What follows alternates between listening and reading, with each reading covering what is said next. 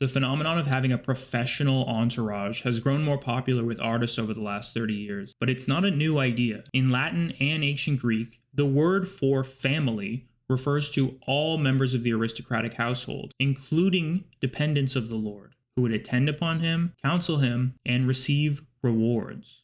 Entourage literally means to encircle yourself. Imagine if in every uneasy business meeting, every boring wait time, every awkward social function, you were surrounded by your boys. Your confidence could not be matched by anyone who is alone. After all, when do you feel stronger than when you are surrounded by your best friends? It's Britney, bitch. George Bush doesn't care about black people. Our education, like such as in South Africa and the Iraq, everywhere like such as, and we sitting here, I'm supposed to be the franchise player, and we're in here talking about practice.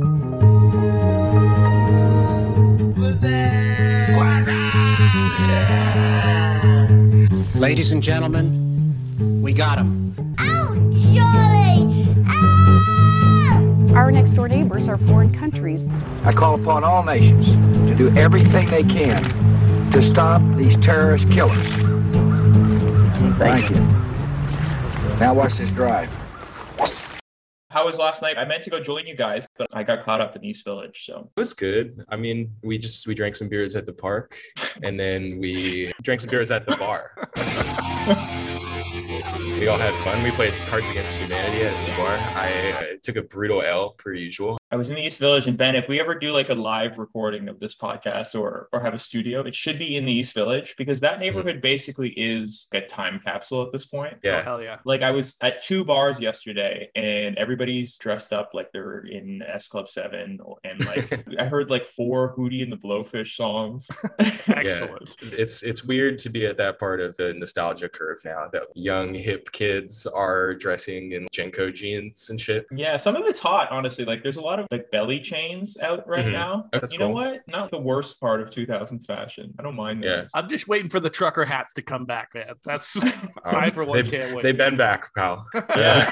I mean, there's an entire Entourage episode based around trucker hats. I saw a woman wearing like a puka shell anklet last night, and I was like, that is very cool. That's pretty cool. Like vacation core. Yeah.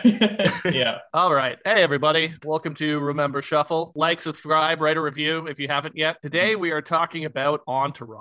What is there to say? Why are we doing this, Fernando? Well, it's the perfect post 9/11 show, because in the 2000s, we wanted easy watches, easy music. And the premise of this show is, what if only good things happen to you and your friends? And you started out great, and you just got even greater, right? Yeah. What if Last Night Was a Movie was made into a TV show? It's like, what if one of your friends became famous and brought you along for the ride, and you didn't have to work? You could just coast off of his success. And even the guy who is working is himself coasting off of his looks.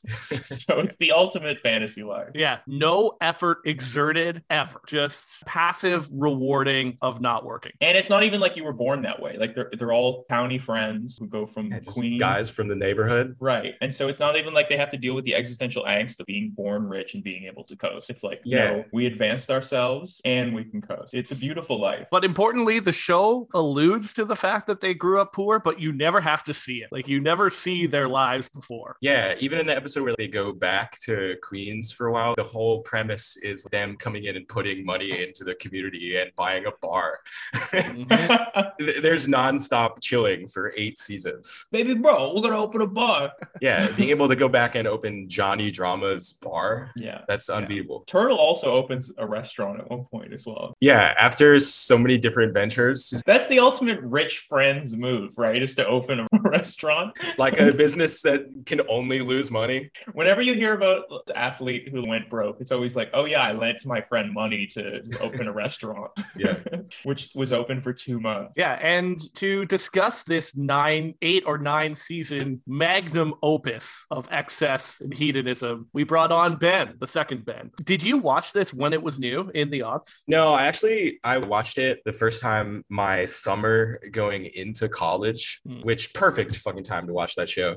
And then most recently, I rewatched it about a year ago to see how it held up. And I watched it with my now girlfriend when we started dating, just kind of as like something to hang out and do. And it was a really fun time to rewatch that. This was your girlfriend watch? Yeah, it was pretty cool. What a life. Yeah, she was a good person to talk about everything with kind of like how things have aged or what the perspective of just, all of the male dominated show culture. I should mention that Ben is like the ultimate Boston guy. You're from Foxborough. You were one of the first interns at Barstool Sports, right? Obviously a massive Boston sports fan. He's wearing a Red Sox cap right now. Yeah, I can't help myself. This spiritually is a Boston show, of course, based off of Mark Wahlberg's life, even though like they retconned it into being from New York. Yeah, they retconned it into being about people who are almost likable instead of being about Mark Wahlberg. Yeah, it would have been tough to live up to Mark's legacy truly in the show. That's one of the funniest details I've always found about this show is that we've noticed on this podcast a few times, like with the Boondock Saints, that a lot of 2000s culture was taking something gritty about the 90s that was cool and then polishing it up and reselling it as a fake version in the 2000s. And that's what this show is. It's like, let's take Mark Wahlberg's story and really clean up the characters, because Mark Wahlberg's actual entourage was full of violent felons, including Mark Wahlberg himself. And so they had to clean them up for television and move it from Boston to New York. But it's like, oh, remember the episode of Entourage where Vince hate crimes a Vietnamese man? Yeah, that one got cut. Yeah, actually later on in the show, they introduced a real life Mark Wahlberg friend type guy with Dominic. Yeah. And he's just like universally hated by fans and written off the show. Yeah, really unlikable guy for every episode that he's in. Just he consumes, but does it in a way that somehow feels like he's freeloading, even though that's the entire premise of the show. Yeah. And just so hateable. He does it in a disgusting way, but we'll get to that. Yeah. Let's start by describing the characters, because Entourage is essentially a sitcom, which is like the most character-driven genre of TV. So let's break down our 4 absolute mad lads. And then I think what we're going to do, since there is 8 or 9 seasons of this, is we can go beat by beat through an episode. So we'll start with our star, our beautiful boy, Vincent Chase, the handsome, passive movie star who doesn't want to make any decisions. And so he brings his boys, his childhood best friends, to be his entourage in Los Angeles and basically do everything for him. Cook him, drive him around, go to the DMV, any kind of confrontation, scheduling, any decision making of any kind really will be handled by his friends. He's just there to be a cute guy. Yeah, it's next level hedonism, right? You could have hedonism where it's like, I want to smoke weed, drink beer, have sex, indulge in pleasures. But what if you took that hedonism to the next level and you're like, I don't want any discomfort whatsoever. I don't want the discomfort of breaking up with women. I'm just going to not call them again. I don't want the discomfort of having to make a choice. No, thank you. I'm going to offload all of that. And he has these hilarious lines where he's just so smooth brain. He says like, I literally can't be hassled to do anything. He can't even prepare an anecdote for a talk show. Just pure passivity. And this is the one guy in the crew with a job. And I think what's funny about it is there's already, like, if you go to even like the Wikipedia page or the way they talk about him, it's implied that he's somehow the next great rising actor in Hollywood the whole time. So it's like on top of him just being a walking bro that just chills with his friends, there's still an air of superiority that and like artistic credibility that he is allowed to have, which is really funny. Yeah, they try and do that a bit more in the second season, and I feel like they abandoned it. In the second season, Vinny Chase would name up some obscure director from like the 50s and be like, oh, I like the directing that he did on this film. And it's like all of a sudden Vincent Chase was like a film buff. Yeah, and every time he tried to make a critically great movie, it was a huge flop. He just bricked it. Essentially, every season of Entourage will have some kind of overarching plot that boils down to, this is not an original joke from my end, this is what Family Guy said about it. Vince definitely can't do the movie. Vince can do the movie. And that's every single season. Yeah, we don't have enough money. Oh shit, we have enough money. Yeah. It's worth stressing. He refuses to read scripts. This is a major plot point. His agent says it. He's like, I know you don't read the scripts. And so I watched the show. I like to imagine that he is actually illiterate. illiterate. He is a handsome, illiterate man that has risen up through the ranks. In the first season, he literally cannot prepare himself breakfast in one episode. One of the entourage has to prepare breakfast, and he appears mostly to cook eggs, which is one of the simplest meals you could possibly prepare. So I like to view that he should be some kind of ward of the state. Like if he were on trial for a crime, you would not be able to try him as an adult because he doesn't quite have the mental capabilities. Yeah, and he doesn't drive either, right? That's true hedonism. To be like, I don't read. Yeah. But still, he's doing it in a cool way and not a stupid way. Right. It's amazing. Like everything just moves off of him effortlessly. Yeah, so because he can't cook or read or drive, he has 3 friends that each do one of these tasks. So who do we want to start with? Do we want to start with the reader? Maybe E. Yeah. Yeah, I think what's interesting also about E in particular is that it's also, a role that he was really able to participate in well as a member of Leonardo DiCaprio's famed Pussy Posse in the 90s. Whoa. Yeah, they were like best friends, like him, Tobey Maguire, I think David Blaine. Like the magician? Yeah, they were what a out horrible partying. Pussy Posse.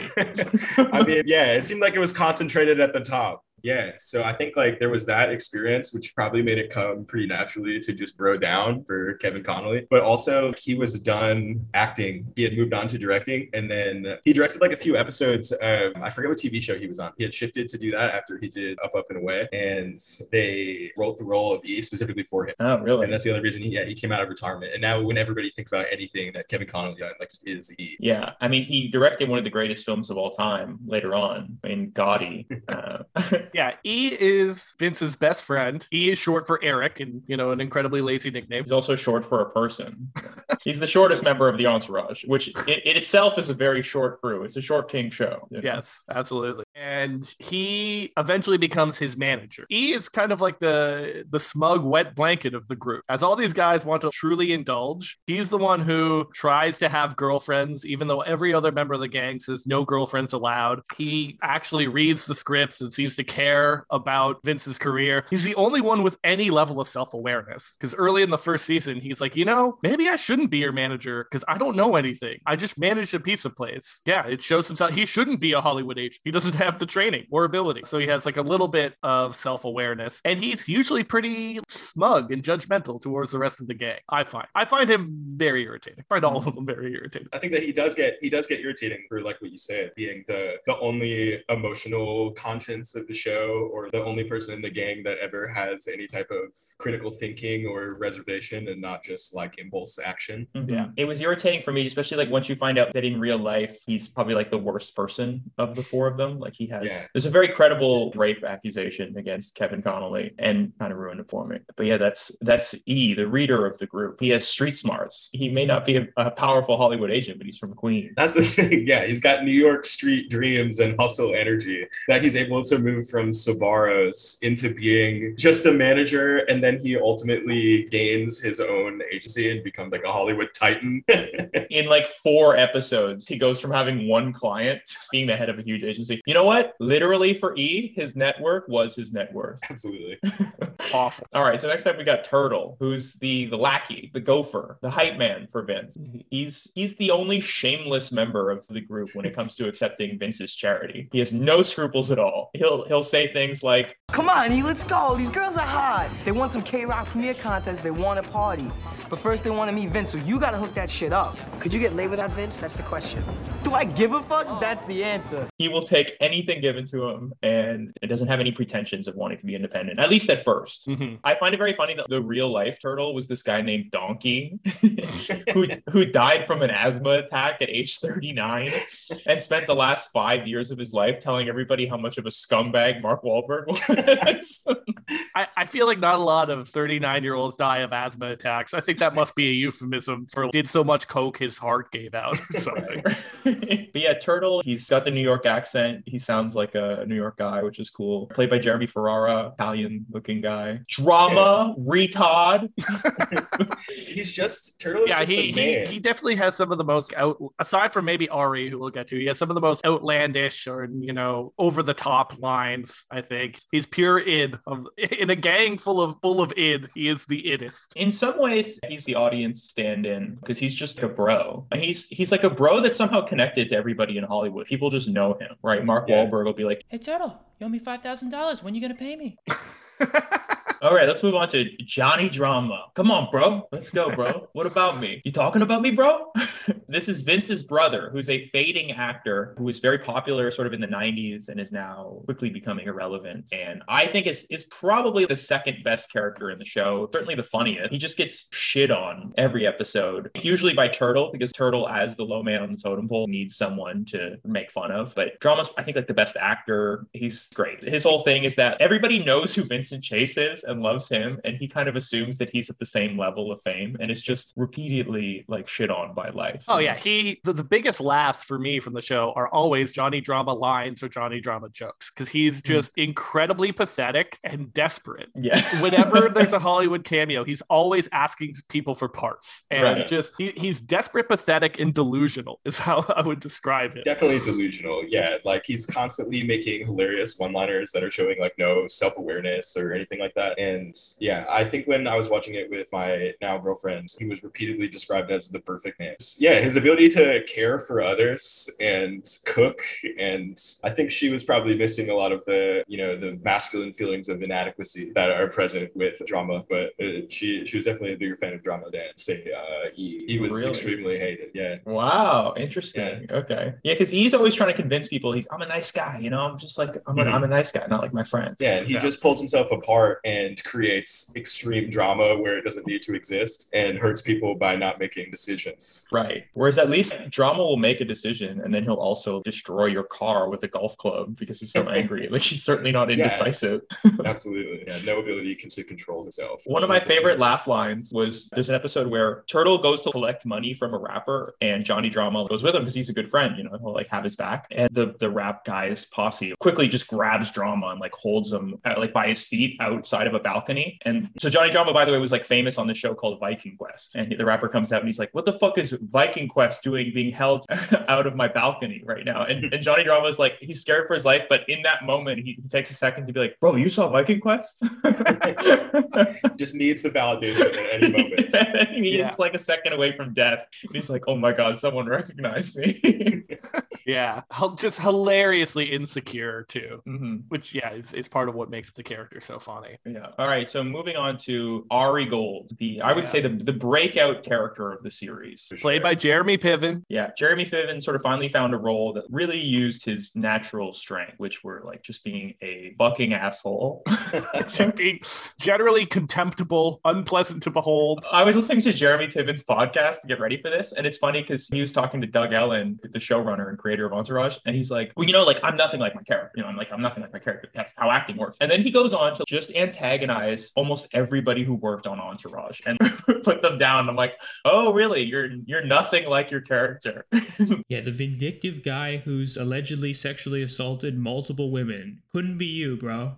So he's Vince's agent. And at first he's sort of like a supporting character, but he's so popular that he eventually becomes the fifth Beatle. And he's like a high-powered, angry, type A agent character in Hollywood. And as a result, he generates like a ton of humor because he's so offensive and asshole-ish. Apparently, he's incredibly sleazy and he's incredibly abusive to pretty much everyone he interacts with. Yeah, I have a couple clips of him that I can play now. Let's see here what we got. I'm so happy, Ari. You've made me very happy. I hope you're happy too. Do I look happy? What's wrong? Has so much cum been squirted in those eyes you can't see what's right in front of your face. Amanda Daniels takes that job. Vince is fucked and I'm fucked, which means we're all fucked. And we're fucked in the way you like to get fucked, not fucked in the way that normal people like to get fucked. Yeah, at one point, Ari hires a gay assistant. And after that, 40% of his lines just become homophobic slurs. I mean, this show is a wild time capsule. Ben and I were talking about how we watch a lot of stuff from the 2000s and it doesn't seem so far removed from our current time, but this show is in such a different world. It really blows your mind because so much of the culture that it was aping is just, it's done. Like it's over, you know, like the idea of these guys driving around in a Hummer. Absolutely. That's the first thing I think about. It's like the big yellow Hummer. Yeah. Yeah. And just being like openly sexist and homophobic. You don't want to do the hack thing of saying, yo, they could never make this anymore. But it's not just about you couldn't make this anymore. It's almost just, you just don't see this anymore. The world doesn't exist that way. Honestly, watching this, and just to echo what Giordano said, I had culture shock for time watching this, where like for me, really the jokes that land the best are the Johnny drama ones. Because like the Ari jokes are all the same. It's pushing the envelope of what is socially acceptable to say back then. So obviously culture has changed now. It's a lot of yikes. But again, we don't want to do the hack thing if you couldn't do this today. But one thing that I find really, really funny about this is that Barack Obama said this was his favorite show in 2008. Yeah. And this isn't like some press secretary wrote a little memo. Oh, here are, candidate Obama's favorite shows. There was a list of 10 and Entourage was on it. Like, no, people who worked on his campaign said they would rearrange events and calls on Sunday night when Entourage aired so that Obama could catch all of Entourage before hopping on like a Zoom conference call or whatever. Well, that's why he was so cool. That really worked out. Also, like, it's interesting to think about whether the gratuitous nature of the inappropriate jokes, like that you couldn't say, or them just having hedonism, ultimately didn't feel like it was overly impactful because it wasn't the one time they did something bad. It was just, one speed. This is going to be what it's going to be, and it's less hateful. But maybe I'm saying that as me and not somebody who would be a target of any of the hatred. But yeah, it's wild to think about Obama, who's every lib's favorite lib, watching this show that has so much like sexism and homophobia and the R slur and the F slur. And like, my theory of this is Obama wants to be famous. Like, that's what he wants to be. In 2020, when he had to shrink down his COVID birthday party, he disinvited all of these Democratic politicians who had worked with him for like 20, 30 years. They're dorks. They're nerds. I don't want you at my party. I want big Hollywood stars like Don Cheadle, Stephen Colbert. Yeah, he just wants to be like Jamie Foxx or like Denzel Washington, or John Cena. Need somebody different. Let me be clear. Fame is more fun with your friends. Yeah, that's what I mean when I say that it's a strange time capsule, because it's like, yes, we do still have like sexism and homophobia in society, but it's not the lib president's favorite show. And so like that's not happening anymore, right? Yeah. That's what I mean. Yeah, I mean, there are precisely two types of women on the show Entourage. You could be a cold, shrew, ball-busting bitch, like Shauna, the publicist. Or Dana Gordon. Yeah, or you can be a sex object to be conquered. Those are the two flavors of women in Entourage. And in that second flavor, like there's not a woman on this show who weighs more than like 98 pounds. It was so jarring because you don't see that too often anymore, where it's like, oh yeah, I remember when like just like everybody was anorexic in Hollywood. There's an episode where Johnny is dating a woman who lifts. Has muscles, and the rest of the crew are like, yo, drama, you're dating a fucking baboon. And it is such a strange, and Obama's like, I love it, it's so true. Remember when a drama dated a woman with muscles? It was weird. You know what I like most? I like that there's no black people on Entourage. It's so white. It's the whitest fucking show. It must be filmed in LA, I guess, because that's where all the studios are. But like, this is not the LA that you would recognize if you went there. Yeah, and the one black character with like even somewhat of a role is he comes on to be a rapper. He's Saigon. Yeah. And then you just he gets a season, and then the audience was like, nah, this isn't what this show is about. Yeah. Mark Wahlberg had a word, and he made sure that they cleaned up their act. I think I know what that word was. Did you guys know that after the 2008 Democratic convention, Barack Obama said to Hillary, let's talk it out, bitch. I think that like is one of the cooler parts of the show that feels, time capsule is the amount of like cameo culture that you had in that show. Height of celebrity gossip, Perez Hilton, type of era. Yeah, well, there was no social media, and so it's like the only place you could see the stars. Yeah, is Entourage. Right, it's Entourage or like Perez Hilton or something. You might see anybody. Tom Brady, one of the best cameo shows of all time. Really, absolutely. Yeah, Larry David has a cameo on one that's pretty good. Like in the episode that we're gonna break down beat by beat, there's 3 celebrity cameos. Okay, so anything else from just like this show being a time capsule here? The world doesn't exist that way. There's no juicy couture hot women walking around. Nobody's using a fucking sidekick. I remember when I rewatched it and saw somebody pull out a legitimate phone that wasn't an iPhone, like a big ass sidekick. I couldn't believe just what the world felt like then compared to what it feels like now. It really doesn't like feel like you'd achieve anything like that. How long till we start seeing some sidekicks in the East Village? Yeah, I think there maybe like people will be like, no, I've had too much internet. Social media is ruining my life. I'm going to go backwards and have a phone that can do less. And then like the shape of your phone will be more interesting. I could see it. Yeah, like a razor. Yeah, I want the flip phone to come back, man. They flip. It's dope. You look cool picking up and hanging up the phone. Yeah, the hang up part is the cool. And hanging up the flip phone. Yeah, and just like throwing it because it's not an iPhone that's going to shatter. Right. You can't have the level of rage that he achieved without having it. Yeah. I think like the way that they used music and use that as like platform to make music hyped up, put it into the mainstream was really interesting. Like the song Good Life by Kanye off of Graduation, that was premiered on that show. Like when they when they used that song as the outro to the episode where they were all on the plane and met Kanye during Kanye's cameo, that was the first time that song had ever been played. Awesome. Nice. That's the perfect song for the show too. That's also a very aughts thing. I think the OC did something similar. Death Cab premiering new songs on that. So. Really? Yeah, you don't see that anymore. Yeah, now you get a TikTok trending sound. Yeah, one thing that I found kind of funny is that I do think right now in society, I don't know how mainstream this is, but there is this hustle culture, grind set mentality. It's all over the internet. Like certainly with social media, people posting reels about making six figures from their fucking multi-level marketing schemes or whatever. But there is this kind of culture that does put work up on a pedestal. Shit, man. Fucking Squarespace had a Super Bowl ad that was about working 5 to 9 instead of 9 to 5. And they flipped the Dolly Parton song to be about your side hustle that you work when you go home. And I think there is like right now in the cultural moment, there's a bit of this cult of work, and Entourage is exactly the opposite. No work. All play. Yeah. All play.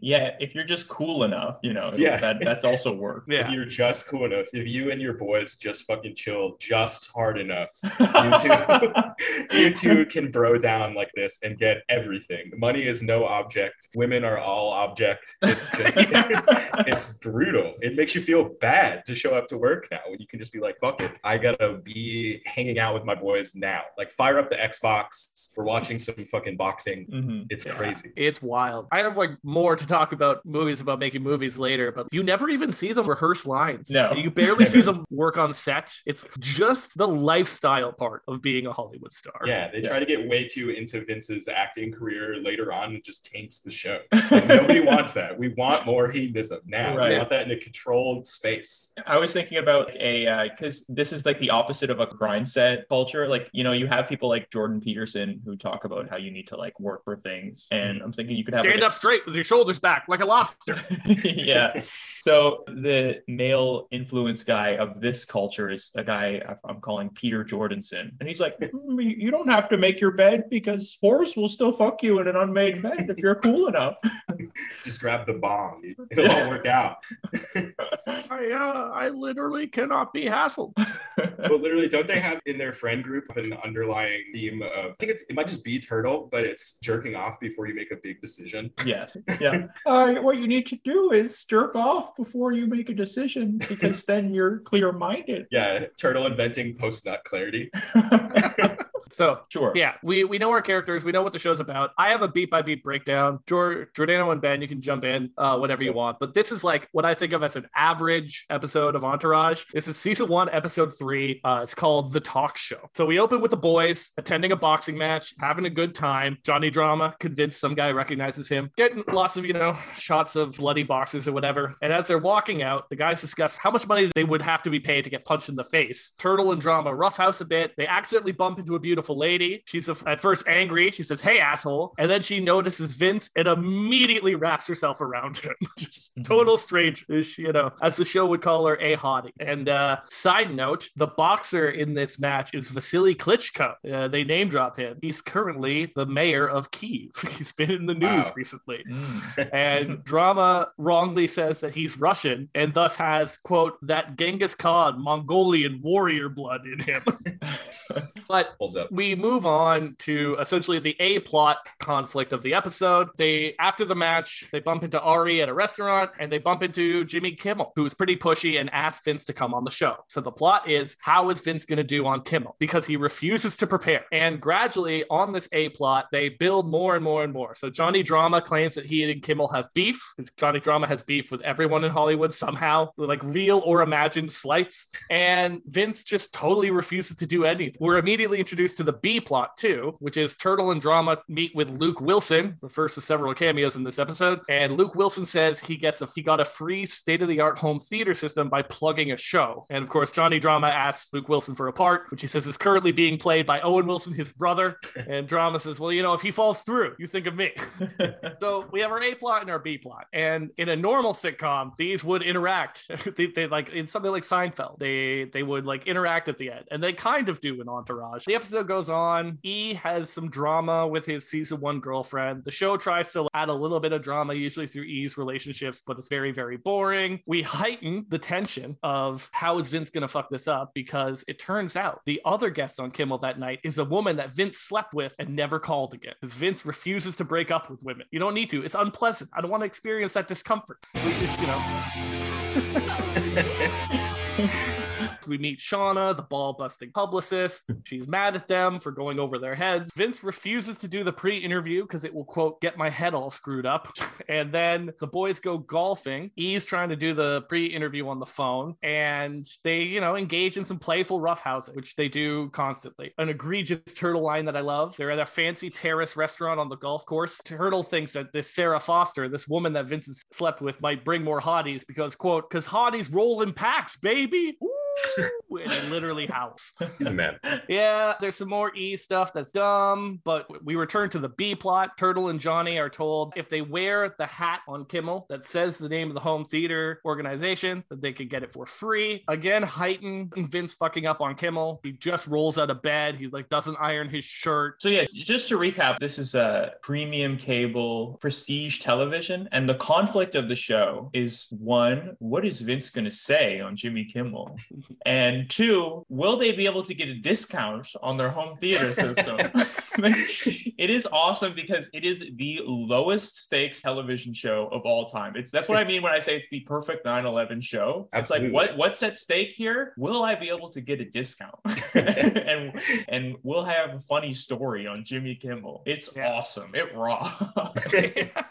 It doesn't have to do too much. It's like Drake music. It's just perfectly there. What if only good things happen? Mm-hmm. And again, what's so frustrating to me is that I feel like so much comedy is dependent on tension, like you being like a little bit uncomfortable and then cutting the tension in a funny way. And this show is so tensionless because of the low stakes, and it totally uncuts comedy. So they go to Kimmel. Kimmel's our other cameo of the episode. They walk into the green room. It's filled with beautiful women, and Turtle encapsulates the philosophy on Entourage, but he says, quote, I don't know about the afterlife, but this life is sweet. Again, only good things happen. Incredible bar. Vince is separated from the gang in the green room. He goes to Sarah Foster. He almost apologizes. And oh no, they have sex again right before filming. What will this do? Is this going to be awkward? It won't be. Sarah Silverman has a cameo. Ari tries to poach her as a client. He's super sleazy about it. It's revealed that Ari is banned from Kimmel's green room for being too obnoxious. And we finally get to what should be the climax of the episode. Vince is on Kimmel. He says to Kimmel outright, oh, I just had sex with her 5 minutes ago. No problem. She loves it. She loves that she was just, outed on national TV for having fucked in the Kimmel dressing room. She just smiles and laughs. Kimmel does the late night thing and asks how the movie is going. And Vince says, I don't want to talk about the movie. Oh no, he's blowing this. He's not promoting the movie. He's going to be in trouble with his publicist or whoever. He says, forget about the clip. Vince wants to talk about the Johnny Drama. And it's like, oh no, what are you doing? No one knows who Johnny Drama is. And then it turns out Johnny Drama comes out. The beef was actually his fault. He apologizes. And then they cut to our gang back at home, smoking weed, drinking beer with some hotties around. They're watching their own Kimmel appearance, and Johnny Drama's able to put on the hat to get the free stereo system. They cheers. They do that a lot. Turtle says, great night. And Johnny Drama responds by saying, great fucking night. And that's it. That's how it ends. That moment with your boys, great fucking night. You just top him a little bit and you really feel like it's my life's a movie. Yeah. That's a huge moment. But it's like, if this were a show like Seinfeld or Curb Your Enthusiasm, there would be some kind of awkwardness when Vince fucks up this interview. There'd be some kind of consequences for your actions. That's why it is the anti-Seinfeld, because in Seinfeld, they spend the whole episode actively scheming and working towards resolving the conflict, only for it to blow up in their face. And Entourage, instead, is them doing nothing to solve their problems, and then it all working out. It all works out fine. There's an episode where they're trying to sign Aaron Sorkin, and they're just fucking it up, Ari and his team. At every step in the way. His lead guy literally drives a car through his ex-wife's house and gets thrown in prison. And so Aaron Sorkin is meeting to sign with the agency over a prison phone. And the guy's having a nervous breakdown over the prison phone, the guy who's locked up. And they've fucked up every step of the way. And what happens in the end? Aaron Sorkin goes, you know what, man? You look like you could need a leg up. I'm going to sign with you. At every moment in this show, just bafflingly, the people that are in charge of making a decision on the fate of these characters are just like, you know what? I'm going to decide to go with your will because fuck it. It's awesome. It's Goyish Seinfeld. What if only good things happen to you and you were a bad person and you still succeeded at every turn? Yeah, it's Mark Wahlberg explaining God to people in his own way. Like, what if you just have faith with your boys and have 3 prayer breaks a day and 30 minutes of scheduled family time? You two can have everything you want. Yeah, that's another hilarious change. Like culturally, it's like Mark Wahlberg has turned into a grind set guy.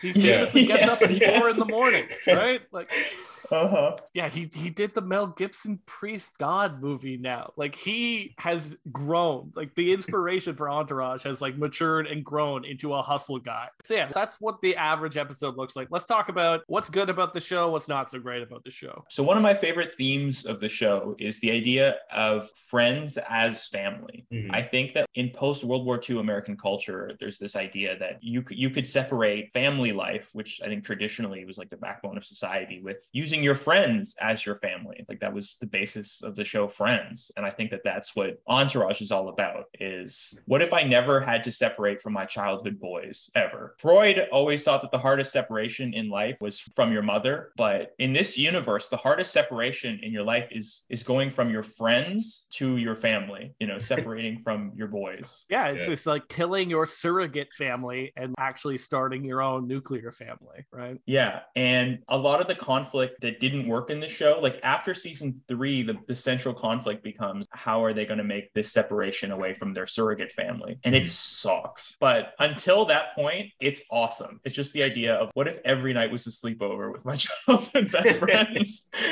Yeah, and there is something really infantilizing about this no pain, no discomfort, only pleasure. Like that is how like a toddler thinks, right? It actually reminded me, I'm sorry, dear listeners, I'm going to hit you with a book on the Pop Culture Podcast, but there's an essay by David Foster Wallace called A Supposedly Fun Thing I'll Never Do Again. It was about how he went on a 7-day Caribbean cruise and hated every second of it. And he talks about how they promote it. And he says, quote, with a few minor niche adaptive variations, the 7-night luxury cruise is essentially generic. All of the mega lines offer the same basic product. The product is not a service or a set of services. It's not even so much a good time. It's more like a feeling, but it's also a bona fide product. It's supposed to be produced in you. This feeling, a blend of relaxation and stimulation, stressless indulgence and frantic tourism, that special mix of servility and condescension that's marketed under configurations of the verb to pamper. This verb positively studs the Megaline's various brochures. Quote, as you've never been pampered before, to pamper yourself in our jacuzzis and saunas, let us pamper you. Pamper yourself in the warm zephyrs of the Bahamas. The fact that contemporary adult Americans also tend to associate the word pamper with a certain other consumer product is not an accident, I don't think, and the connotation is not lost on the mass market Megalines and their advertisers. Yeah, man, it's like this no pain, only pleasure. It's regressing into a state of childhood. Yeah, it's like ice cream for dinner, just kind of too much of a good thing. How long can you really burn it out? I can tell you how long. 2 seasons. 2 seasons. 2.5 seasons or so. Yeah.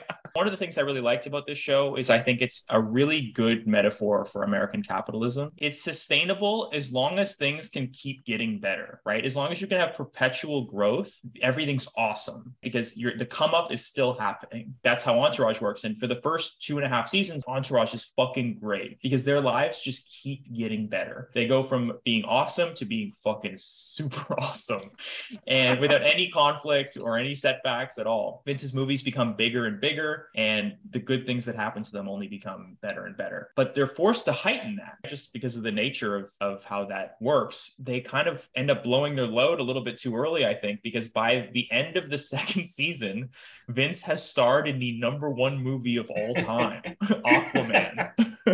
which makes more money than Spider-Man. Well, what do you do now? Does Vince become the president? There's no way to heighten having the #1 movie of all time. And so they have to hurt Vince's career in order to go up again, to have a second come up. And it's just not fun because it betrays the basic premises of the show, which is what if only good things happen to you? Yeah, so, I want a wish fulfillment fantasy. And part of my wish fulfillment fantasy does not involve a trip to rehab for cocaine. Yeah, and so that runway of things getting better is the only way that the show can operate. And once they run out of runway with Vince, because his career has gotten too good, they have to find other runways. And generally that's like, well, how can we make Ari's career better? Or how can we make each individual crew's career better? And I don't want to see that as much as I want to just see Vince winning. And the entourage winning, like, as a result, as the knockoff effect. Right. It really got me thinking about how attractive the come up is as a feeling. Yeah, the chase. Oh, the chase, the Vinny chase of everything, you know? The idea that things are getting better is a much more satisfying feeling than things are good, but stagnant or declining, right? Like, I think about how we have more wealth now than people did in the 60s, but in some ways, I think the vibes are worse because we're sort of downwardly mobile in our position. Whereas like in the 60s, like at least you knew things were getting better. Yeah. And so it reminded me of this story from the Motley Crue autobiography, where like as their band is becoming more notable, they're the happiest probably they are in the book. Because instead of sleeping in like a flop house, they're sleeping in like a shitty motel or something. And it's like they're gradually getting more notoriety. But by the time they're famous for like a year and a half and their position is stagnant, they all become wildly depressed and like addicted to drugs. And that improvement from position to position is an amazing feeling that can't be replicated. And it's definitely what this show suffers from big time. Yeah. I mean, why is everyone's favorite part of a sports movie the montage? It's the come up distilled in its purest form. Also, apropos of nothing, please like, subscribe. I need that number to go up. You know, I get serious dopamine hits from the views. So right. Yeah. So anyway, that's the basic premise of Entourage. And at some point, like you're going to run out of room. And because of the way that television worked specifically at this time, which was let's just keep making seasons until nobody's watching anymore. They made 9 seasons of this show. There's only 8 technically, but one of them is a double season because they did that a lot in the 2000s because it was cheaper to sign actors for one big season. So there's about 2 seasons of this show that are worth watching. And then it plateaus for about a season or 2. And then the rest of it is truly unwatchable. I watched the whole thing to prepare for this. And those last 2 seasons are so painful to watch. It's really horrible. Or the series finale is one of the worst I've ever seen. So bad. Okay, but counterpoint. There's a shot of not 1, but 2 private jets flying off to the sunset. Okay. Yeah, with a combined maybe 400 seats, and there's 5 people that are going to be getting on these planes. Yeah, it's hilarious. None of the problems, such as they are relatable in any way. And I've heard it compared to Sex and the City. Like, this is like the dude's Sex and the City. And it's funny because Sex and the City at least sometimes tried to say something about relationships, right? Like, I know there'll be conflicts where like one of the girls, you know, her dude likes it when she puts her finger up his ass, but you can never say it because then that freaks the guy out and they think they're gay or whatever. Like little things about like... Yeah, that was Johnny Drama. She was dating Johnny Drama. Little things about what it's like to date, to be in couples, what kinds of problems they have. It had some kind of aspiration, whereas the problems that the Entourage gang have are just, man, we can't afford the $10 million mansion, and then it just gets resolved anyways in their favor, right? What if you and your boys were getting too much pussy?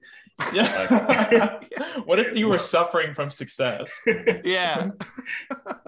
Yeah, they need DJ Khaled in the Entourage. I feel like he's the perfect next step from how they would evolve. For sure. And you know that they would have similar views on eating pussy. Absolutely.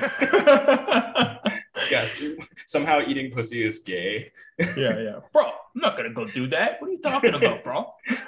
So like I said, by the end of the show, by season 6 or something, there are no more gains in Vince's career. You've exhausted that as an avenue for driving the plot forward. So what do? You make it a show about Vince's friends actualizing and achieving independence. Yeah, and did you listen to our description of the characters? There aren't a lot of meat on those bones to actualize.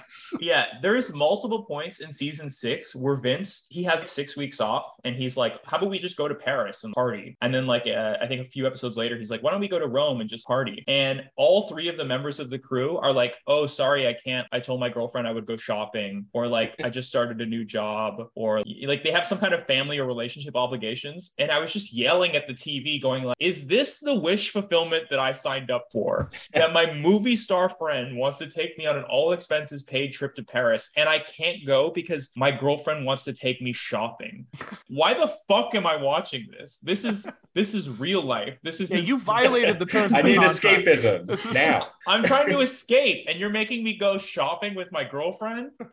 That's what I'm trying to avoid. Which does rule. I want to make sure that anybody hears this knows that I think that is cool to do and I'm open to it anytime. Ben will go shopping with your girlfriend. No, my own girlfriend. Also, I want it to be clear for anybody that listens to it, I want to go shopping with my own girlfriend.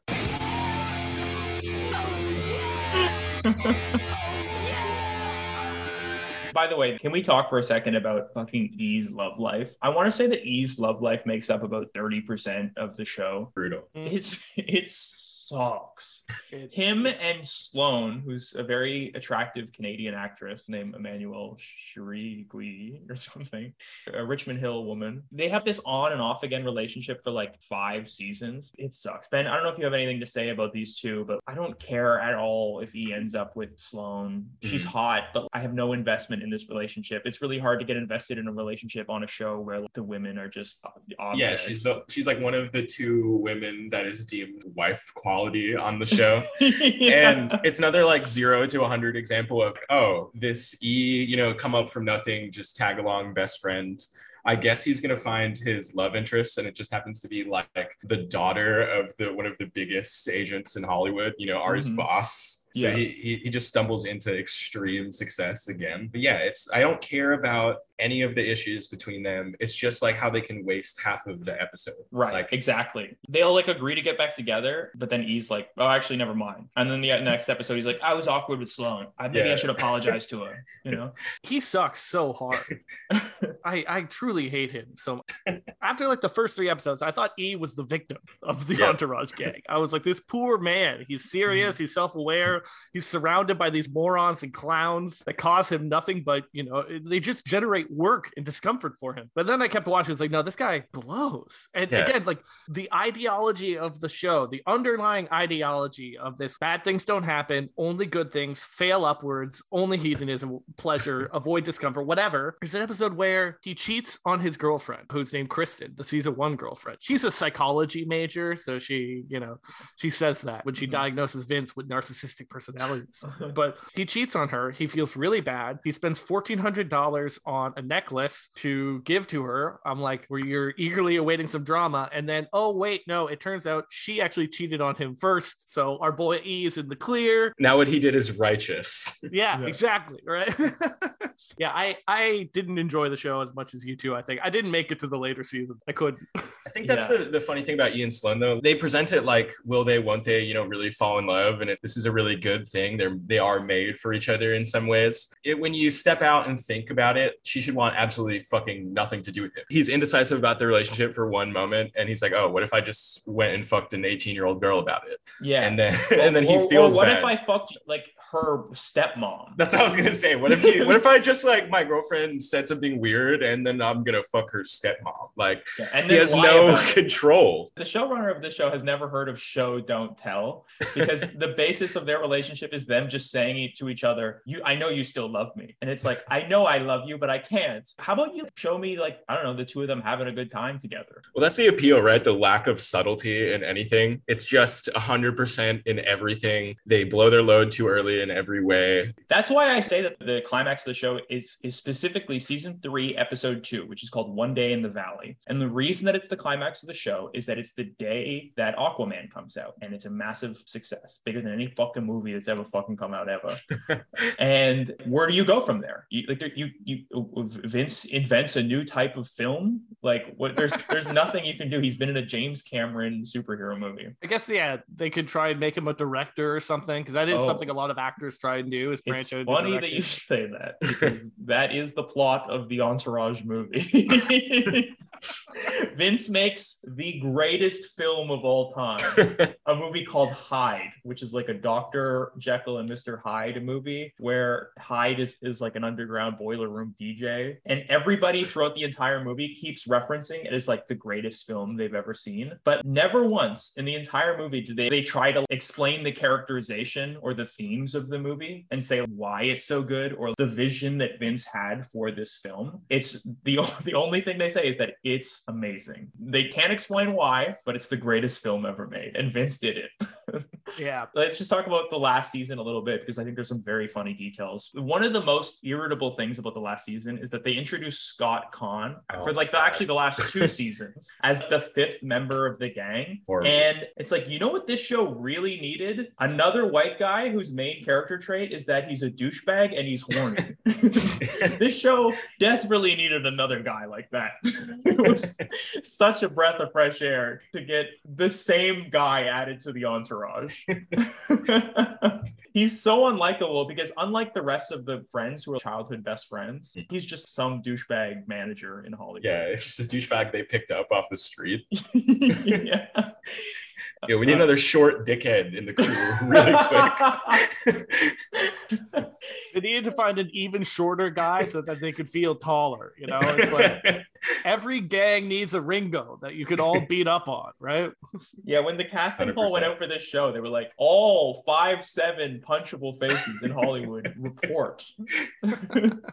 Vince dates Sasha Grey and gets a coke addiction, as formerly mentioned. Sasha Grey is an atrocious actor. Anytime she is meant to talk about her feelings in this show, it just is really tough to watch. If you're not aware, Sasha Grey is a pornographic actress. She's good. She's great as a pornographic actress, but some of the pathos didn't quite come across for me anyway. Yeah, and the approach to sex work that the show takes, extremely progressive.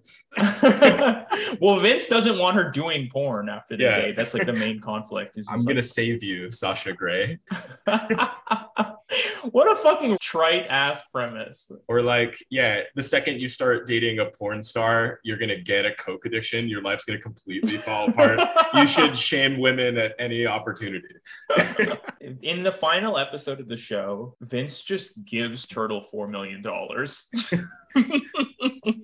Which just seems like a middle finger on the way out of the building, you know. Well, it's like a cash grab, literally. Like Avion is like a real tequila company, and they literally use that as a vehicle to promote it and launch it. It was crazy. The original celebrity tequila brand. Yeah, they worked in some very interesting product placements for sure in the show. Yeah, he goes from having one client to being the head of his own giant management agency. And in the last episode, Ari quits his job after he becomes the biggest agent in town, which honestly, like, that did work for me as a story, because I liked that. He ruined a lot of his family life by only focusing on work. And so in the last episode, he just decides to quit his job and focus on his family, which at least makes sense as a narrative. Yeah. But he also quits his job, as does Turtle and Johnny Drama.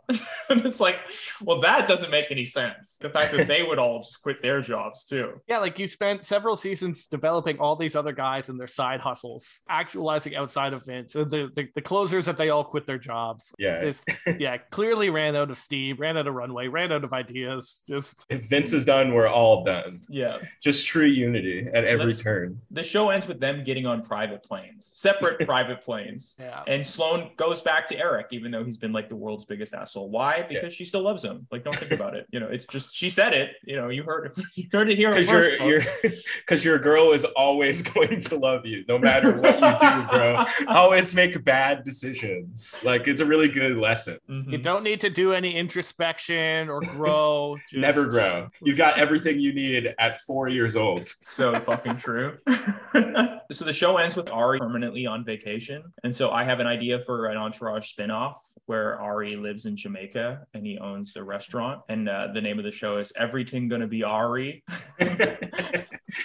And I feel like we've been ripping on the show a lot, and I want to debate Ben a little bit on like if this is good or not, because I know that you don't like it. Yeah. But I had a really easy time like rewatching the first 4 seasons. Like, I think it is a very funny show. Don't like it. I love it. Yeah. Truly. I think it's perfect media. Yeah. Oh boy. I have no Citizen notes at Kane all. too, bro. Yeah, it's Entourage and it's Family Guy. I don't need anything else. Yeah, I think I am the hater. I mean, some episodes will get a laugh out of me, but it's usually just the Johnny drama bits that get laughs out of me. I kind of roll my eyes at a lot. What about I roll Ari? my eyes at like Ari's over the top abuse of people, or yeah, anytime E is on the screen, I'm especially E relationship stuff. I'm so bored. The E relationship stuff is abysmal. I will give you that. But Really brutal. I do love the way that the show portrays Hollywood as like a small town. Mm-hmm. Like everybody knows each other, everybody has history together. Ari has some kind of intimate relationship with every agent or actor in Hollywood, as does Johnny Drama. That stuff I'm sure is not true, but it is fun to think about that it's like Richard Scarry's world of Hollywood. Yeah, and they have legitimately like a Harvey Weinstein figure, like Harvey Yes. Weingart, and he Yeah. acts exactly the same. It's crazy. He's a massive prick who like looks like him too. So one of the only shows to portray Harvey Weinstein as a monster was on. I wonder what else they knew. You know? Yeah. Yeah, I mean, I think this is kind of like my closing thought take. I think this is accidentally an anti-Hollywood show, just because Absolutely. of like how time has gone and changed. Where clearly what they meant to do was romanticize the lifestyle and put it up on the pedestal. But I think one thing that's kind of funny about this is there's a long tradition of making movies about movies. Literally, as soon as movie technology was invented, there was a movie about making a movie in like the 1920s, and they've kept doing it. You have Sunset Boulevard or Singing in the Rain in the 50s, and you got The Artist in the 2010s, or Hail Caesar by the Coen brothers. Like, this is an obsession for Hollywood because Hollywood loves itself so hard. And what's weird about Entourage is that, like we said, no shots of working on set, no shots of rehearsing lines, no shots of the work of being an actor or making movies. All those other movies I listed, even if they were critical about the industry, there's an underlying idea that like, this is a craft. We are making art. We are telling stories. And this really does make clear that it's just about making money, getting pussy. Like, it's just about the lifestyle aspect of it. Or screwing someone over. Like people will make movies just to spite someone. All Ari, E, and Vince do is just ambitious, greedy business. That's how it comes off. So the way the show is structured, between seasons, they shoot the movie and you don't get to see any of the craft. What you see is the production of the movie. So how the script gets found and like gets greenlit. And that stuff is like, oh yeah, are we going to make the movie? Are we not going to make the movie? He hates us. It's a lot of shots of people talking on the phone. There's a lot of phone calls in Entourage, a lot of taking meetings and what have you. But I think it accidentally turned into the greatest criticism of Hollywood and the movie making industry maybe of all time. What it thinks of as like funny, like Ari's abuse and his philandering, and he talks about how he's like fucked, every cafe worker in Hollywood. He doesn't philander. He's monogamous in the show. Like in the universe of the show, but he says like he slept with. It's all posturing. That's like the big joke of the show is that his wife wears the pants and he's actually monogamous, but they don't even reveal her name until the last season of the show. She is Ari's wife. She's Mrs. Ari until the final season. Yeah. This is a Wahhabist show, actually. It's funded by Saudi money. But yeah, if not Ari, then some of these other characters, like the Harvey Weinstein character, it does recall the abusive power dynamic of Hollywood with all the stories we heard during Me Too. The wish fulfillment aspect of bad things don't happen, it just seems like failing upward. Like you might call it white male privilege, right? Nothing bad happens. It doesn't matter what you do. It just comes out good. And this might be like a little bit like cringy to say, but I feel like the values of society have changed a bit. When you buy an airplane ticket now, you as a lowly little fucking pleb, Google Flights tells you your carbon emissions, right? And it's like, oh, we need to like be good for climate change or whatever. And this is a show that loves its money shots of private jets. It's a very pre-Greta Thunberg show where like, and this is like, a positive development. I think like maybe we've gotten slightly less consumerist, maybe, hopefully. Maybe it's a little optimistic on my end. But yeah, all this stuff that the show thinks is awesome, I think really does come off as so tone deaf and like critical of Hollywood now. Yeah, there's a need now for like everybody to be a good person. And I'm noticing that a lot more like when I read books set in the 90s or the 2000s. And the idea that you would have to publicly gesture as being a good person just did not exist in the same capacity back then as it does now. You know, there were like open assholes, like Motley Crue, the entire book, they're like, oh yeah, like we're the devil, we're bad people. people and stuff like that. And a lot of Entourage, it's like, oh yeah, we're just gonna like do this like conspicuous consumption. We're gonna disrespect people because there's no pretense that we should be good people. Let's talk a little bit about like the 2000s bro culture of the show, because it's the showrunners tried to excuse it by saying this is a realistic portrayal of Hollywood. Like the people that run the entertainment industry, both back then and now, act like this. And Doug Ellen has said, if I were to remake Entourage, like I wouldn't change a thing, because to have Ari speak a different way would be to be dishonest about what people in Hollywood sound like. And you know who Ari is inspired by? One of Barack Obama's friends, Ari Emanuel, brother of Rahm Emanuel, Barack Obama's chief of staff and future mayor of Chicago. And so it's like, oh, these are the powerful people in Hollywood and even in government. And Doug Ellen said, like, threw up his hands and was like, listen, like I'm not the one who's being offensive, right? I am just reflecting society back at itself. It's like when rappers, you know, people would get angry with them for writing violent lyrics, and they're like, well, I live in a violent area and I'm just reflecting society back at itself. Yeah, be mad at that, right? Be mad at that, right? Why is there so much toxic masculinity in your show? I don't know. Why is there so much toxic masculinity in society in Hollywood? Shut the fuck up. And Bill Burr had a line about that where he was saying things about the Catholic Church sex abuse scandal, and someone said to him, didn't you think that you went a little too far with your comments about the Catholic Church? And he said, don't you think the Catholic Church went a little too far? And so in some ways, Entourage was portraying this like disgusting culture, but I don't know, it was a culture that existed. And especially when it comes to its portrayal of like Ari specifically, someone who is in power and is like making decisions in Hollywood. If this was Doug Ellen speaking truth to power, then I could maybe see an argument for that. But I did want to play a couple Ari quotes just to ground us in reality, because the show's worst faults, I think, are like sexism. There's so many lines in this show, like Turtle saying, you know, friends are just girls you haven't fucked yet. Or like when they show up to a high school party, they're like, we only like girls that are barely legal, you know, or there's a lot of like, casual, low-key pedophilia, talking about the hot teens coming to see Aquaman. And I cut some of these while I was drunk the other night, but this one is just called Ari and Women. So We get them wet with Vince first, I guarantee you they will fuck us. We blow our load with Bob, and we might not even get our balls tickled. It's like high school, E. You can't fuck the prom queen until she finds out her best friend jerked you off underneath the bleachers. You gonna call your wife, Ari? I don't care if my wife's getting fucked right now. Fuck the phones, Lloyd! Unless Carmen Electra calls for an emergency titty fuck, don't answer! Get Dana Gordon on the phone, tell her assistant if she does not call me back, I will fuck her worse than I did in Cabo in '92. If all this is not taken care of, I will choke you out with a strap on. I think that all holds up. It would be great if Obama just started talking like that. Yeah, Obama, what's your favorite Entourage quote? Joe Biden, if you do not call me back, I will choke you out with a strap on. We did it, Joe. So frequently on stupid right-wing Twitter that I hate read, like Jordan Peterson, Ben Shapiro, fucking Matt Walsh, these horrible right-wing grifters on Twitter. Whenever there's a big budget studio movie that has like one black character in it, they're like, look what the woke mob has done to our culture, right? Like, I know in the new Bond, there was like a black lesbian who had the title of 007 or whatever. And like, yeah, the Ben Shapiros of the world freak out about this. But this is what was before that, okay? This is what, like stop complaining about woke media, because this is the based media that we have instead. We don't need to hear any more about the closed mouth lesbian kiss in the new Buzz Lightyear Pixar movie. Yeah, they're grooming your kids. It's like we got to show them wholesome content like Entourage. Oh, and obligatory, they made a movie of this in 2015, right? The movie was fucking terrible. Yeah, we've noticed a trend on this podcast that like almost every topic we cover, and like we don't intend to do it this way, but almost every topic we cover, it's like, oh, and they're making a new one. Yeah. Or they just made a new one. And it's because like we're done with like new ideas. We're like, oh yeah, that sounds risky. Yeah, we're like the Entourage gang. We want to avoid the discomfort of new things. Just give me the comfortable thing. How can we work Vinny Chase into the Marvel Cinematic Universe?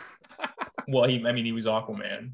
Or I guess that's DC. I guess. Yeah, that's true. Yeah. And you pointed out that two of the major movies of the film they made. You know, like they made Great Gatsby, they made Aquaman. They even kind of made a Ferrari movie. He loosely did Narcos. Yeah, Narcos too. Yeah. It's I wish they would have hired instead of Jason Momoa, who's the yoked Samoan guy as Aquaman. I wish we got twink Jason Momoa in the form of Vincent Chase in the real Aquaman. Right. I mean, Vince famously in the show just like never works out. Even when he was in a superhero movie, it's like, oh, is he gonna put on like 10 pounds of muscle? Nah. Yeah, he learns. That sounds like hard work. Yeah. One time he's gonna work out and he's gonna like learn karate or sword fighting or something to be in a Japanese commercial. It only directly leads to him having sex with his trainer. Yeah, which that was a good goated scene for me for sure when I was in high school, him having sex with his karate instructor. Yeah, my fucking karate teacher trying to tell me to learn discipline by making my bed. No, fuck that. I've seen Entourage. That's not how this works. It is wild. There's like, I guess we're speaking to one right now. There are so many fans of this show that treat it as like a Bible. I was on the subreddit yesterday. There's a subreddit. Wow. Amazing. Oh, yeah. And any talk about the show being bad will basically get you kicked out. They're like, no, it's a beautiful show. Like, how dare you? I mean, yeah, I'm a rider for it. Like, if I hear someone talk down about it, I big brain them. I'm like, you just don't understand. It's void of criticism. It's okay for things to be not exciting. It doesn't have to be critically good media. It can just exist and be there. Yeah, I mean, I really like Ben's argument that it was very critical of Hollywood, but without intending to be. It would have been really nice if the creator of the show was also in on that. You know, that like everybody in the entertainment business is a fucking hedonistic pig. But it's like, it would be awesome if like, the show was aware of that as well and not treating these people as like heroes for fucking a lot and being vindictive assholes. Yeah, man. Reminded me of the Trump Access Hollywood tape, man. That's the approach to women in the show. When you're a star, you can do what you like. That would be, you know, the tagline for this show was fame, it's more fun with your friends. But just as easily, the tagline could have been like, you know, when you're famous, they let you do it. Yeah. or something. Because so often, Vince's problems are just like solved by like him being a charismatic, handsome guy. He's like, come on, like, couldn't you do it? You know, won't you just marry E? He's a good guy. And then you look into Vincent Chase's beautiful blue eyes and you're like, okay, all right, Vince. His large, wet mouth. Oh, one more note is that in the series finale, Vince goes on a 24-hour date with a woman and then decides to marry her. And it's just like, oh yeah, they're in love. Because it's the one reporter that gave him a hard time. He's like, whoa, she can think for herself. Holy shit. I gotta marry her now. Yeah, and this actually makes sense in the canon of this show because we learn in the movie that they get divorced after like 7 days or something. As does E. Okay. Anybody have any like closing thoughts? I shot my wad on the like Entourage. I shot my closing thoughts wad too early. Because it's like, why do we need a show about Hollywood? You know, it's about the craft, but not often enough is it about the raft. You know, just hanging out in the lazy river with your friends. Well, yeah, Ben, thanks for joining us and talking about one of two fundamental pillars of Boston culture. Yeah, it's funny that you're an expert on both Family Guy and Entourage. Yeah, you know, I'll be ready for the Family Guy one. Yes, oh yeah. Yeah, this was fun. Yeah, if you listened, I'll say it one more time. Like, subscribe, 5 stars, write a review. We need the line to go up. We need the perpetual come up Entourage style growth. So. Yeah, we will continue being happy until we become the world's largest podcast and then kill ourselves. To Going to California by Led Zeppelin. Yeah. All right. Yeah, thanks for listening. See you next time. Spend my days with a woman unkind, smoke my stuff and drink all my wine. Made up my mind, make a new start, going to California with an aching